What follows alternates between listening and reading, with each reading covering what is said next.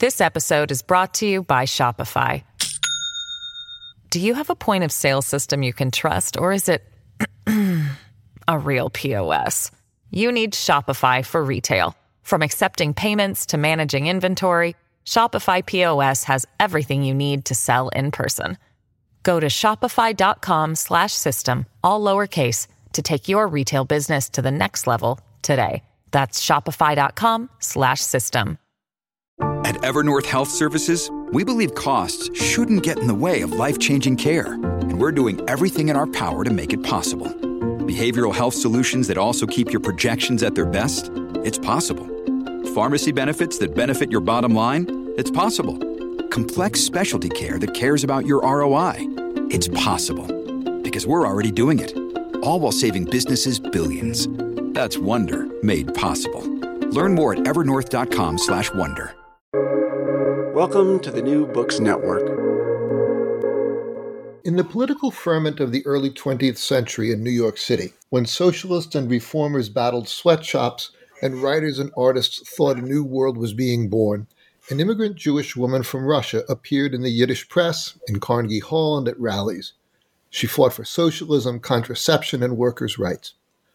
Her name was Rose Pastor Stokes, and what set her apart was not just the strength of her speeches or the passion of her commitments, but her marriage to James Graham Phelps Stokes, the Episcopalian son of one of the oldest and most elite families in the United States.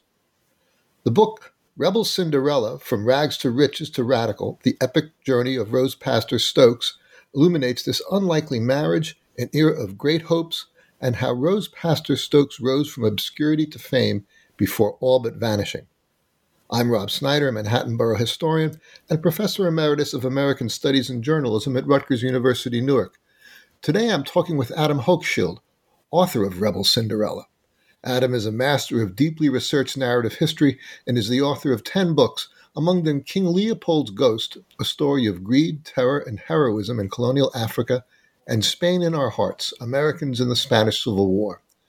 He's won widespread recognition for his writing and received the Theodore Roosevelt Woodrow Wilson Award of the American Historical Association. We're here thanks to the Gotham Center for New York City History and the New Book Network. Welcome, Adam. Thank you, Rob. It's good to be with you. How did you encounter Rose? Well, I noticed her name for the first time this way. Many years ago, in the early 1990s, I was researching and writing a book about how Russians were coming to terms with Stalinism. My family and I lived in Russia for 6 months, and I interviewed people who were digging up mass graves and who'd been in the Gulag and retired secret police folks and so forth. And in my reading of Soviet history, I, at one point in the Hoover Archives at Stanford, I came across a photograph of the American delegates to a 1922 meeting of the Communist International in Moscow. And there in the front row was this quite striking-looking woman with a rather Jewish face and this New York high society name, Stokes. And I was so struck by this that I actually made a photocopy of this picture, put it aside, and thought, this is somebody I need to look into sometime. And then I kind of got distracted by various other books that I was writing.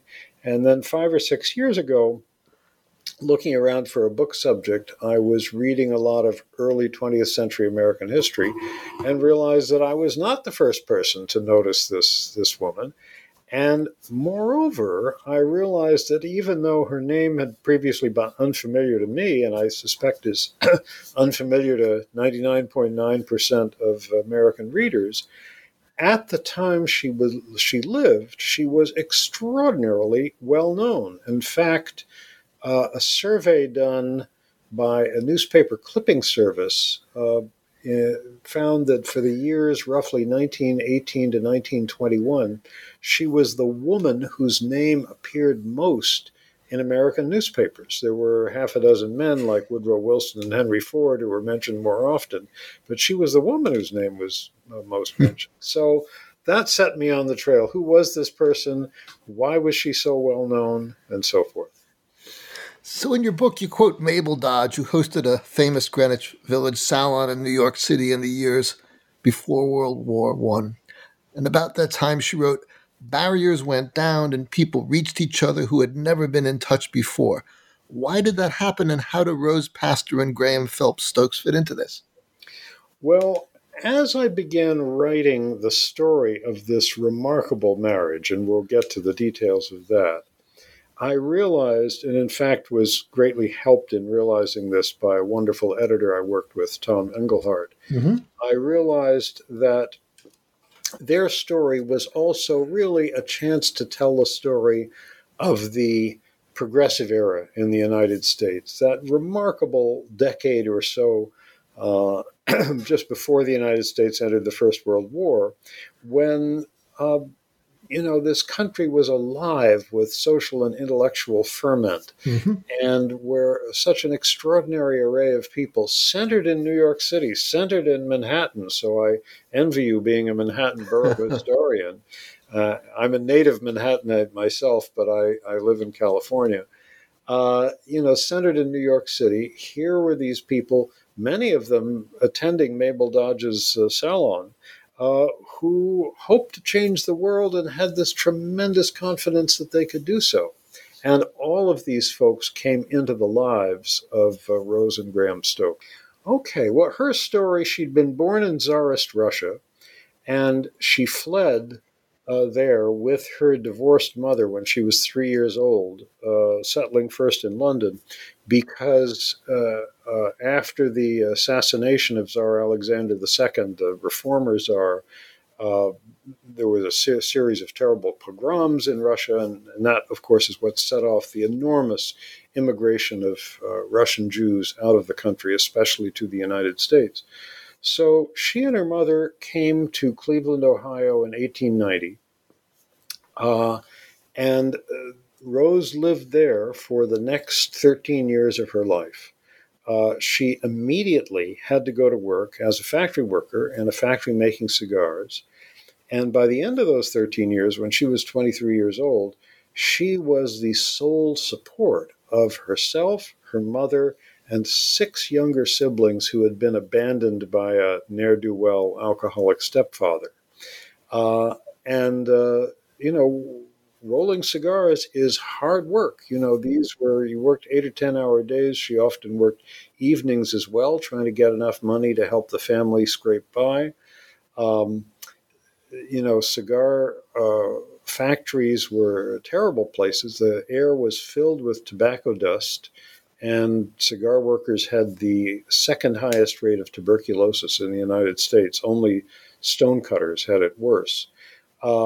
She did this work for 13 years. At the end of that, and no schooling during this time, she had had 2 years of formal schooling when she was in London, learned to read and write English there. She spoke Yiddish at home, and mostly in the cigar factory as well. By the end of that time, she had started writing occasional pieces for a Yiddish language newspaper in New York for its English language page. And to her astonishment, when she was 23 years old, the newspaper invited her to come to New York and work for them as a reporter at double the salary she was making as a cigar worker. So she saw her wages soar from $8 a week to $15 a week, which was a reasonable salary in those days. $8 was not. So she arrived in New York City at the age of 23 in 1903. So now you've worked as a journalist and you helped found the magazine Mother Jones. How would you rate Rose as a journalist in those years? Rose is a fascinating and remarkable human being.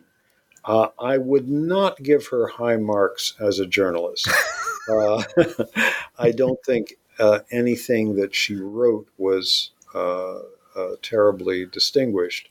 But I think what distinguishes her is several things. One is that she quickly became renowned as one of the great radical orators of her day.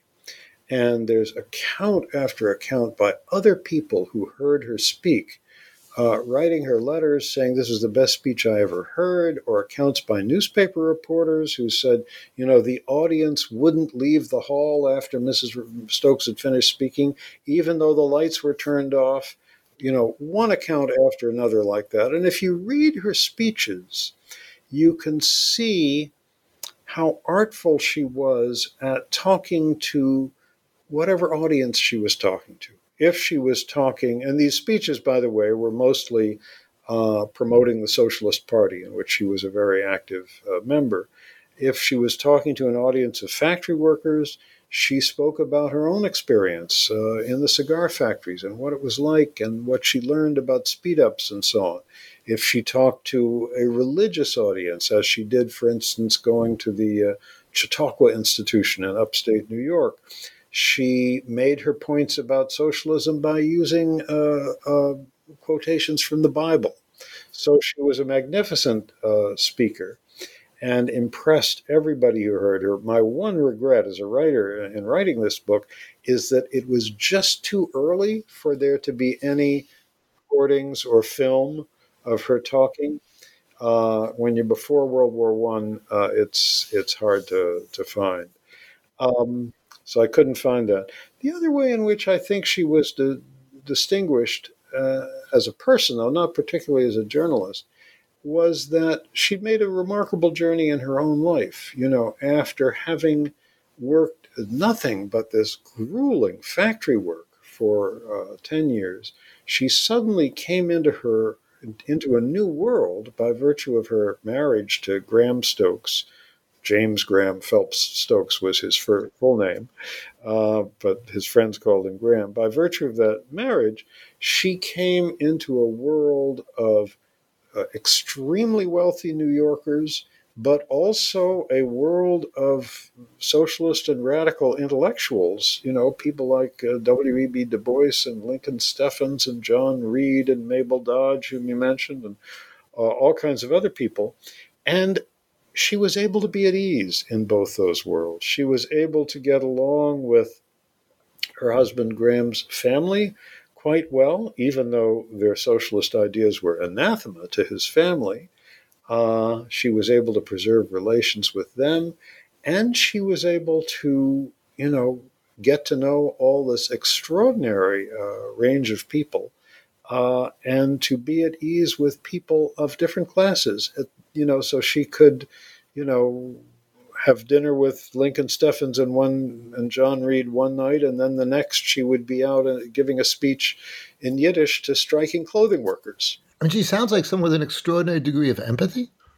Yes, I think so. And there are several different accounts by people who knew her of that empathy, of her bursting into tears when confronted with human suffering in one way or another. So I feel I would have really liked her as a human being. Mm-hmm. How did she meet Stokes? Well, as I mentioned, she spent all of her adolescence and young adulthood as a cigar worker in Cleveland, then was invited by this newspaper, the Yiddish's Tageblatt, or Jewish Daily News, to come to New York, work for them as a reporter. This she did, and about 6 months into that job, which had mainly was mainly writing feature stories about the neighborhood, which was the Lower East Side, which was the Lower East Side itself was the largest Jewish town in the world at that point. And this was a paper that had to fill up that English page every day, and you can almost imagine the editor telling her, we've still got 15 inches we need to fill. Having worked at a small newspaper myself, I know what that's like. But then one day the editor sent her to interview somebody who worked at a settlement house. And you know what settlement houses were, these places that provided adult education classes, baths and showers for people in tenements who didn't have them, after-school activities for children, all kinds of uplift stuff for poor neighborhoods. The neighborhoods that settlement houses served were almost all immigrant and poor. like this particular settlement house, which is still there, incidentally, the university settlement on the Lower East Side. But the people who staffed the settlement houses as volunteers were almost all well-to-do college graduates. So the guy she was sent to interview at the settlement house was this man, James Graham Phelps Stokes, who came from the most different kind of background imaginable. As you can tell from the name, he was Anglo-Saxon Protestant, and his family was one of the great American fortunes, originally derived from the Phelps Dodge mining empire, but they had branched out into real estate in New York, mainly luxury apartment buildings on the Upper East Side. They also owned a cluster of gold and silver mines in Nevada and a railroad leading to them. And Graham Stokes was supposed to be sort of the scion of this family, but somewhat to his parents' disgruntlement, he had combined that role with this interest in socialism and social reform and uplift, and was working in this settlement house. So Rose went to interview him there, and they fell in love, and they courted secretly for 2 years, and then, much to the well-concealed dismay of his family, they got married in 1905. And the marriage was literally front page news in the New York Times. It was the lead story in the New York Evening World. It was reported all over the United States, in England, in Australia. I've looked at these clippings because it was so unusual. You know, this guy from this enormously wealthy family marries a factory worker, and even more unusual, this was a marriage of Jew and Gentile, which was unheard of in those days.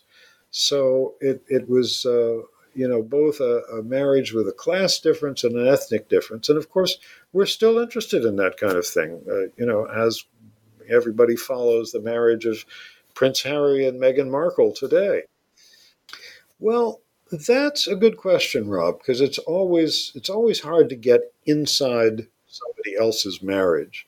But in a way, as a writer, I felt I had golden material to work with because they left so much in the way of written records.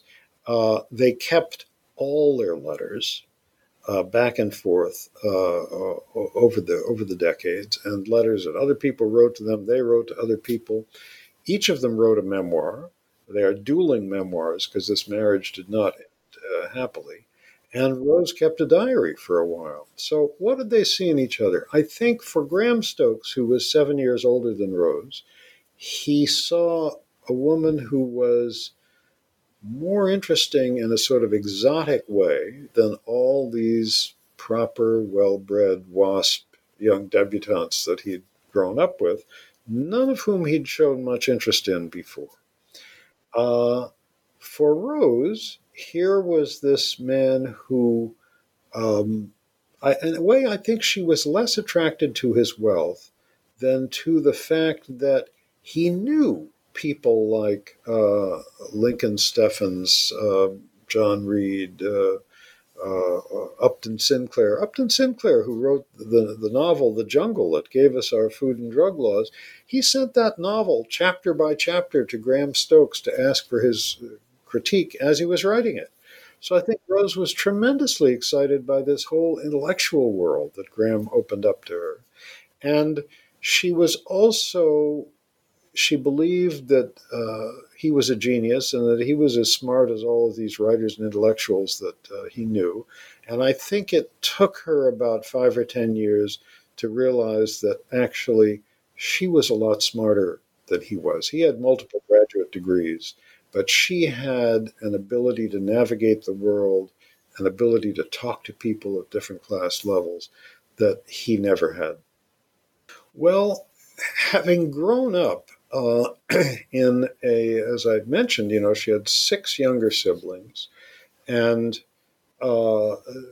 this was growing up in extreme poverty in Cleveland, where when her mother got pregnant again and again and again, one of the big worries is, where are you going to get the $10 to pay the midwife to come to the house and attend to the birth? And she saw how that, repeated having of children, one after the other, had really deepened the family's poverty. And of course, these were the kinds of conditions that huge numbers of people lived with at that time.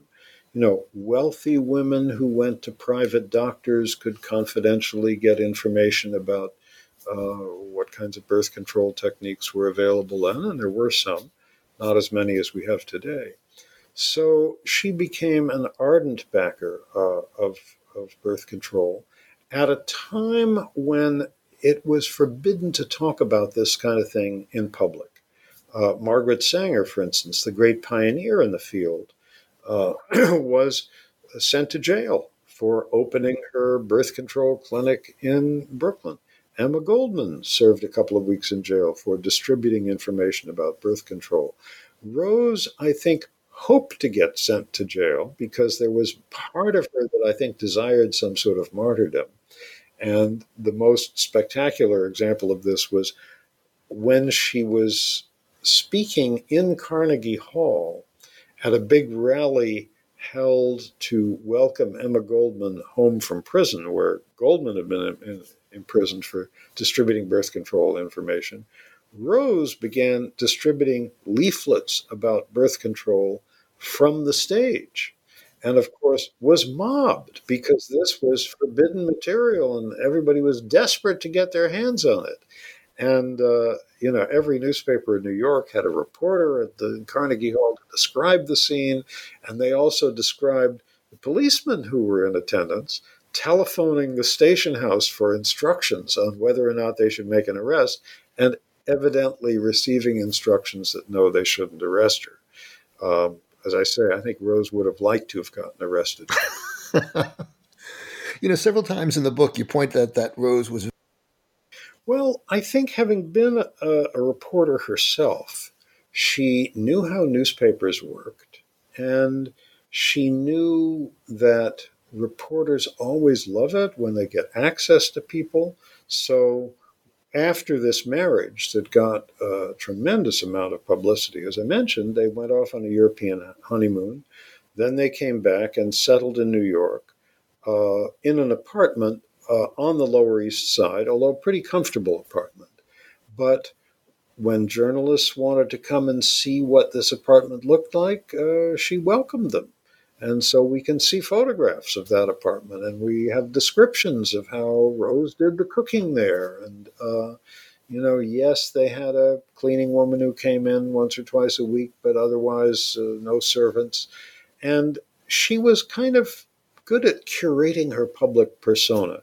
She knew that, and she did a lot of work also helping to publicize the strikes that were taking place in New York at that time. So she worked with newspaper reporters about that. She knew, for example, and you can tell from interviews with her, that one thing a reporter loves when covering a story is to overhear back and forth dialogue. That's journalistic gold. So at one point on a speaking tour, she was in St. Louis, I think, and a reporter came to her hotel to interview her at breakfast. And as the waiter is serving them breakfast, Rose asked the waiter, "Hey, are you in a union?" This episode is brought to you by Shopify. Do you have a point of sale system you can trust, or is it a real POS? You need Shopify for retail. From accepting payments to managing inventory, Shopify POS has everything you need to sell in person. Go to shopify.com/system, all lowercase, to take your retail business to the next level today. That's shopify.com/system. The reporter reported on that conversation. So what did World War I do to Rose, to Graham, and to the political milieu they moved in? Well, World War I really caused a big problem in their relationship. We should remember, of course, that when the war began in Europe in 1914, the United States was not involved.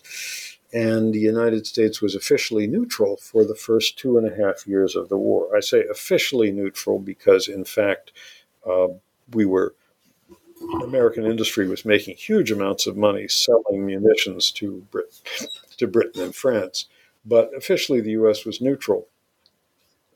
And the American left was appalled by the war because, of course, the great hope of socialist parties everywhere had been that the workers of the world would not fight each other. But, of course, they did so very willingly.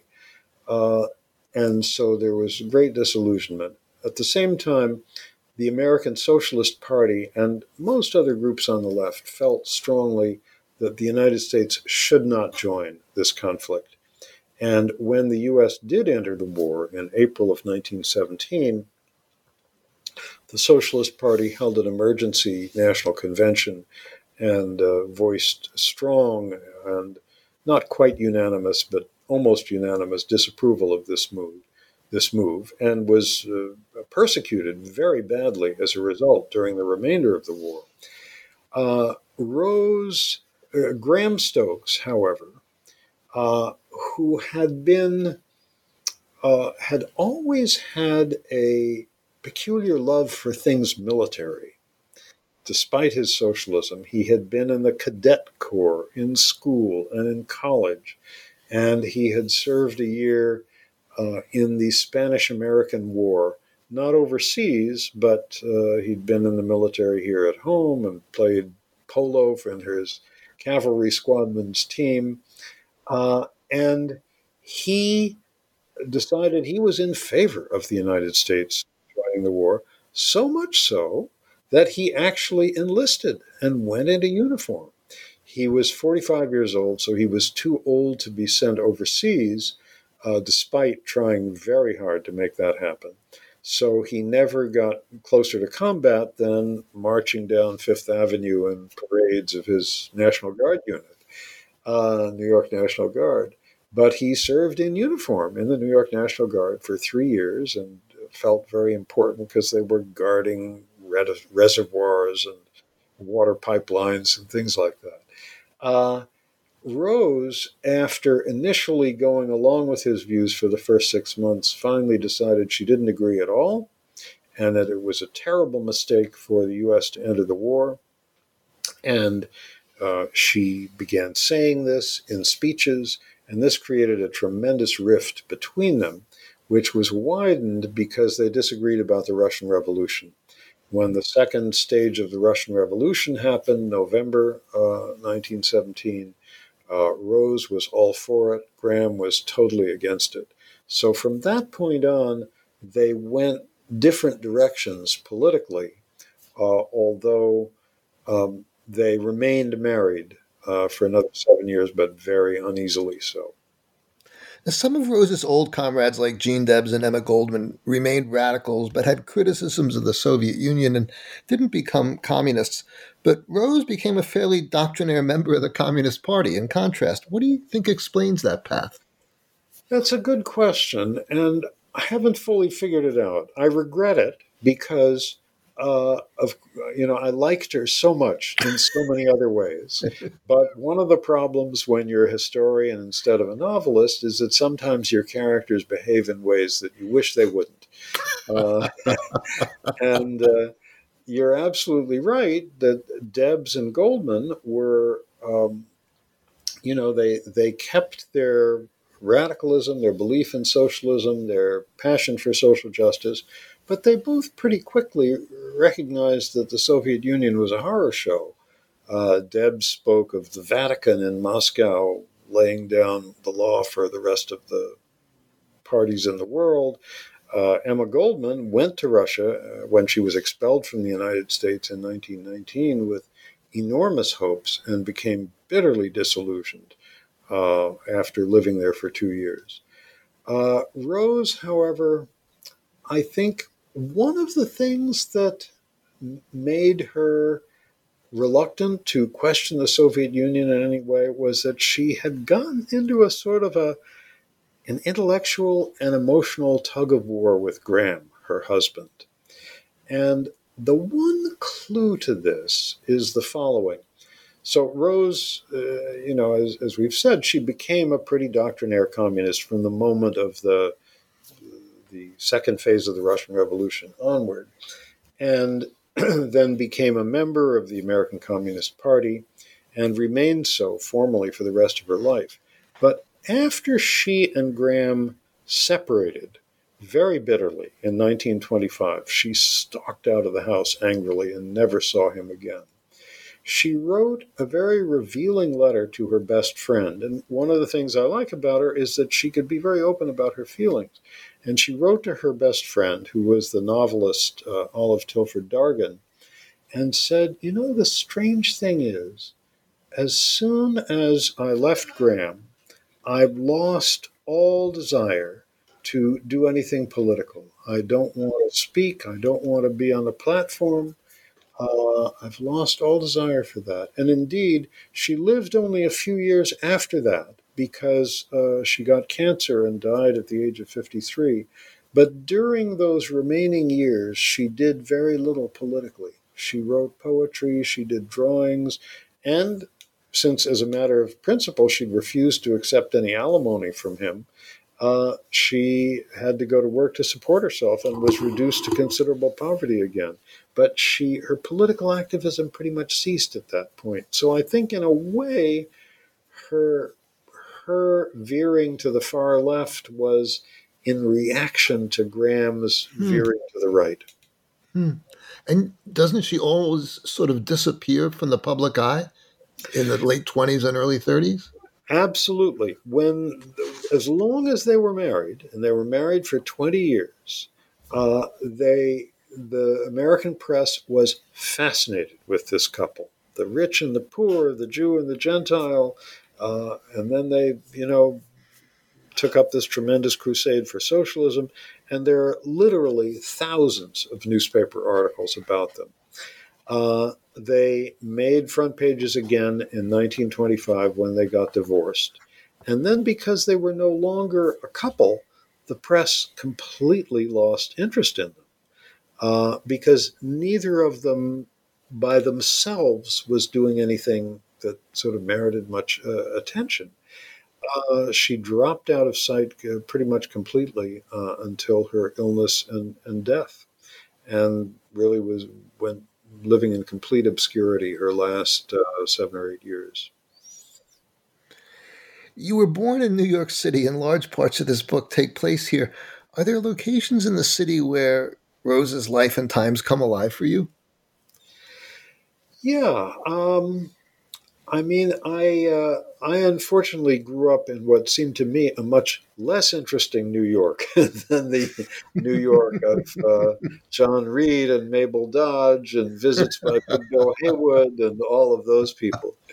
But I do love the city, and I do feel it's the capital of the world. And I was delighted that some of the research I had to do for this book took me back there, because I mentioned these thousands of letters and other documents they left behind. The bulk of them are in the library at Columbia and the Tamiment Library at New York University. And I remember one day after I'd spent a whole day at Columbia, where Graham's papers are, walking back to where I was staying, and I walked across the upper end of Central Park in the late afternoon, and just felt that delight that I get in New York sometimes. I heard 4 different languages in the space of 10 minutes. And I thought, this city really is the capital of the world. And I think that's the feeling that Rose had. And of course, I tried to prowl around the parts of the city where she had lived, but the Lower East Side looks pretty different today. You can go to the Tenement Museum, which is a wonderful place to get a feeling of what the old tenements were like in her day, but much of the rest, unfortunately, looks pretty different. Your book draws on so many sources, among them files from the Bureau of Investigation, which later gets known as the FBI, and prosecutors' papers filed when Rose was charged with violating the Espionage Act, What did your research teach you about the surveillance practices and repression of radicals in Rose's time? Ah, I love surveillance records. Uh, I, uh, I got interested in this first because I was pretty active politically in the 1960s. My then girlfriend, now wife, and I were briefly civil rights workers in Mississippi, and then I was very active in the movement against the Vietnam War. And because of the latter, uh, there was considerable interest in me by the intelligence agencies, even though I was a mighty, mighty low man on that particular totem pole.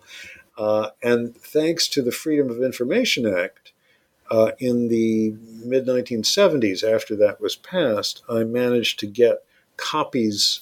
They send you redacted copies, with names of informants blotted out and so forth, of records kept on me by the FBI, CIA, and military intelligence. I'd also been working for Ramparts magazine at that time, which did some major exposés of the CIA. And, I got more than 100 pages of records. And I thought, wow, if they have 100 pages on me, they must have 1,000 on people who were really important in that time, which I was not.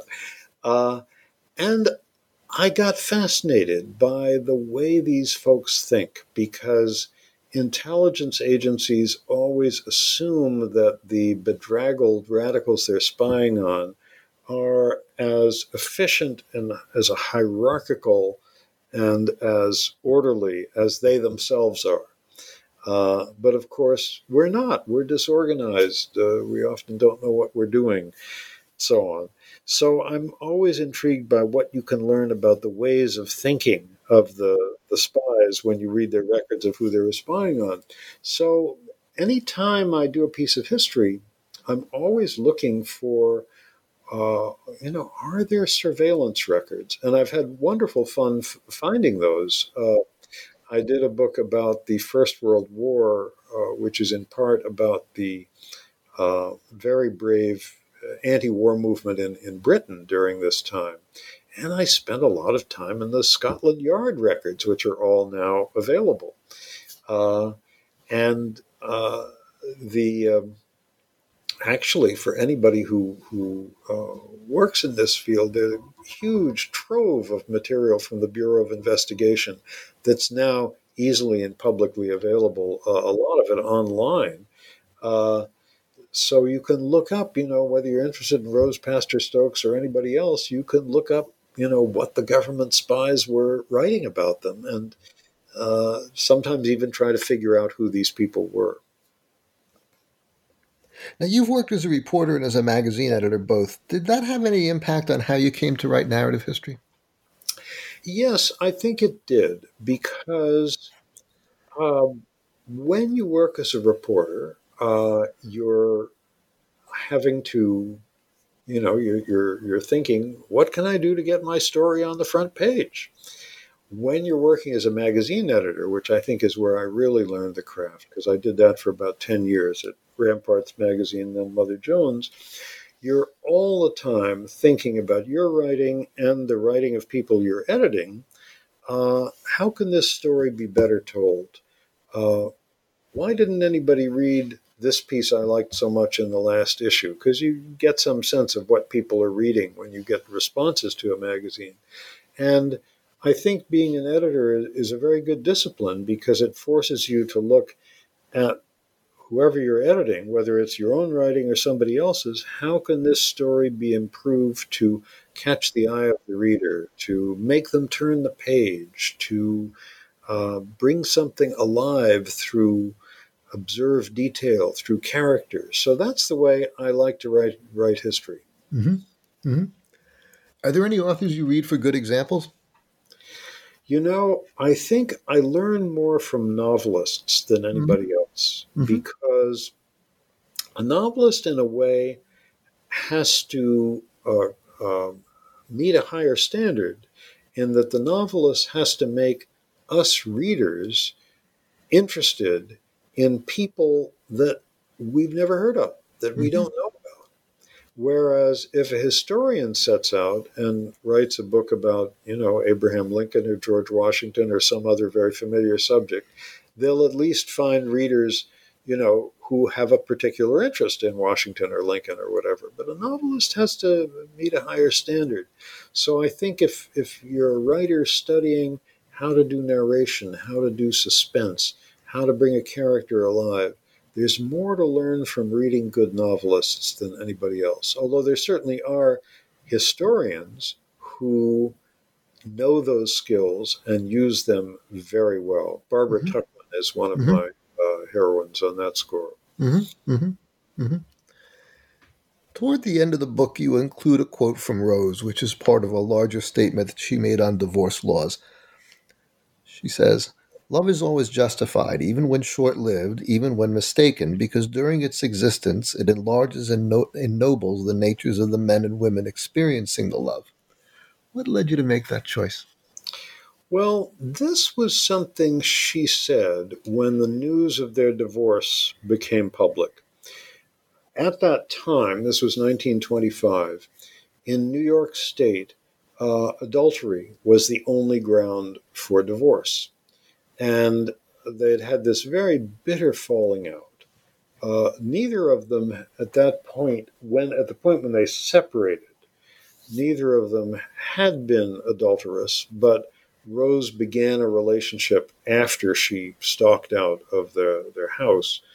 And she tried to get Graham to move the divorce to another state where there could be different grounds for divorce. He wouldn't do it. And so the newspapers, reported this as Rose was the unfaithful party in this marriage. And, someone had observed her coming out of this guy's hotel room and so on. And she, wanted to make a statement about the ridiculousness of these antiquated divorce laws. And that was where the statement of hers that you just read came from. But I applied it at the end of the book to the two of them, saying that there was something ennobling about their love when it worked, in that it made them into more significant figures than either of them would have been alone. I think either of them alone, had they never married each other, the world would not have paid any attention to.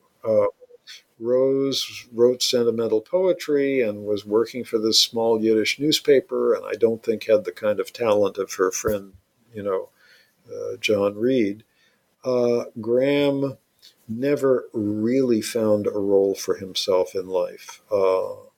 He was a pretty minor figure in the Socialist Party. He had a hand in running the family business. He got very involved in his National Guard unit, but he never really found a central role. But during the time that they married, they were sort of a symbol that people of very different backgrounds and of different ethnicities, the difference between Jew and Gentile at that point was huge. Today, nobody thinks anything of it.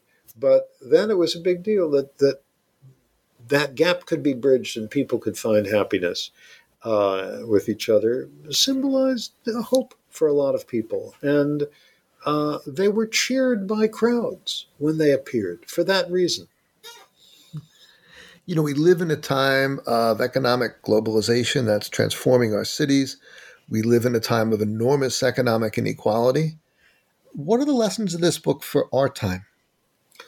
Well, I think the real lesson is that a lot of these problems that were pinpointed so eloquently and fought so bravely by people in the progressive movement at that time are still with us today. The disparity in income, the disparity in wealth between the top 1% and the bottom 99% today is greater than it was when Rose and Graham married in 1905. We live in a country where there are still tens of millions of people who don't have medical care. There are all kinds of social problems that remain. Yes, living standards as a whole have certainly risen over what they were a century ago. But there are a lot of people living on the margins in this country, and I do think that this last year we've lived through with the pandemic has steepened that curve of income and wealth disparity, has made those differences more stark in every way, and that we can, take lessons from the people who worked very bravely to talk about these problems and to fight to solve them 100 years ago. I'm struck by how you've written about a lot of radicals, reformers, and dissenters, abolitionists, opponents of Belgian imperialism, British opponents of the First World War and their military relatives, the Americans in the Abraham Lincoln Brigade. Is there something special about this generation in the progressive era that you find fascinating? Well, there is. There's certainly, I'm at all these different points in history, I'm always fascinated by people who fought to make a better world.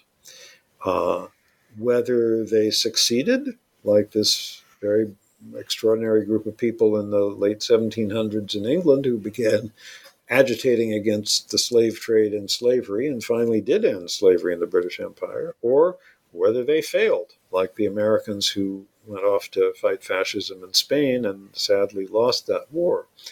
And the progressives in the first decade and a half of the 20th century in the United States, uh, I think you can say they both succeeded and failed. They failed in the sense that they didn't stop the First World War. They didn't stop the United States from entering it.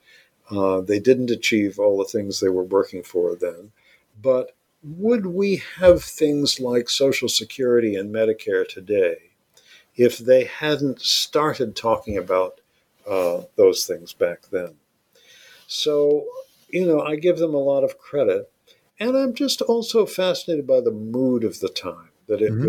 it was a political and intellectual moment where people, before the terrible news that the First World War had broken out, before that happened, people were so optimistic that this country, especially, and the whole world, was on the verge of a great leap forward. That didn't happen, but I love the mood of expectation that existed then uh, among these folks I was writing about. I'm actually going back to that era uh, because in the course of writing this book, I was just reminded of how once the First World War broke out here, and then it was followed by the Red Scare period, just how severe political repression was in the United States in the years 1917 to 1921. U.S. entry into the First World War provided an excuse to do all kinds of things that people had been wanting to do for a long time. It provided an excuse for press censorship, which became very severe, which started April 1917 with the excuse that the U.S. was now in the war, but it continued for 2.5 years after the war ended. Massive censorship, more than 400 issues of American newspapers, magazines, and other political and other periodicals were banned from the U.S. mail. It provided the excuse for political imprisonment on a large scale. In that era, more than 1,000 people were sent to federal or state prisons for a year or more solely for things that they had written or said, not for any acts of violence. Um, it provided an excuse, for the government to crush the labor movement, uh, smash the Wobblies, cripple the Socialist Party by arresting all its key leaders. And this is the period that I'm writing about, 1917 to 1921 in the U.S. And I think I've got a good cast of characters through whom to tell the story, which is always my main job when I start off doing a book like this. Well, we look forward to that book, and we thank you for the books that you've written up to now. Adam Hochschild, thanks for being with us today for the Gotham Center for New York. Thank you, Rob. It was a pleasure.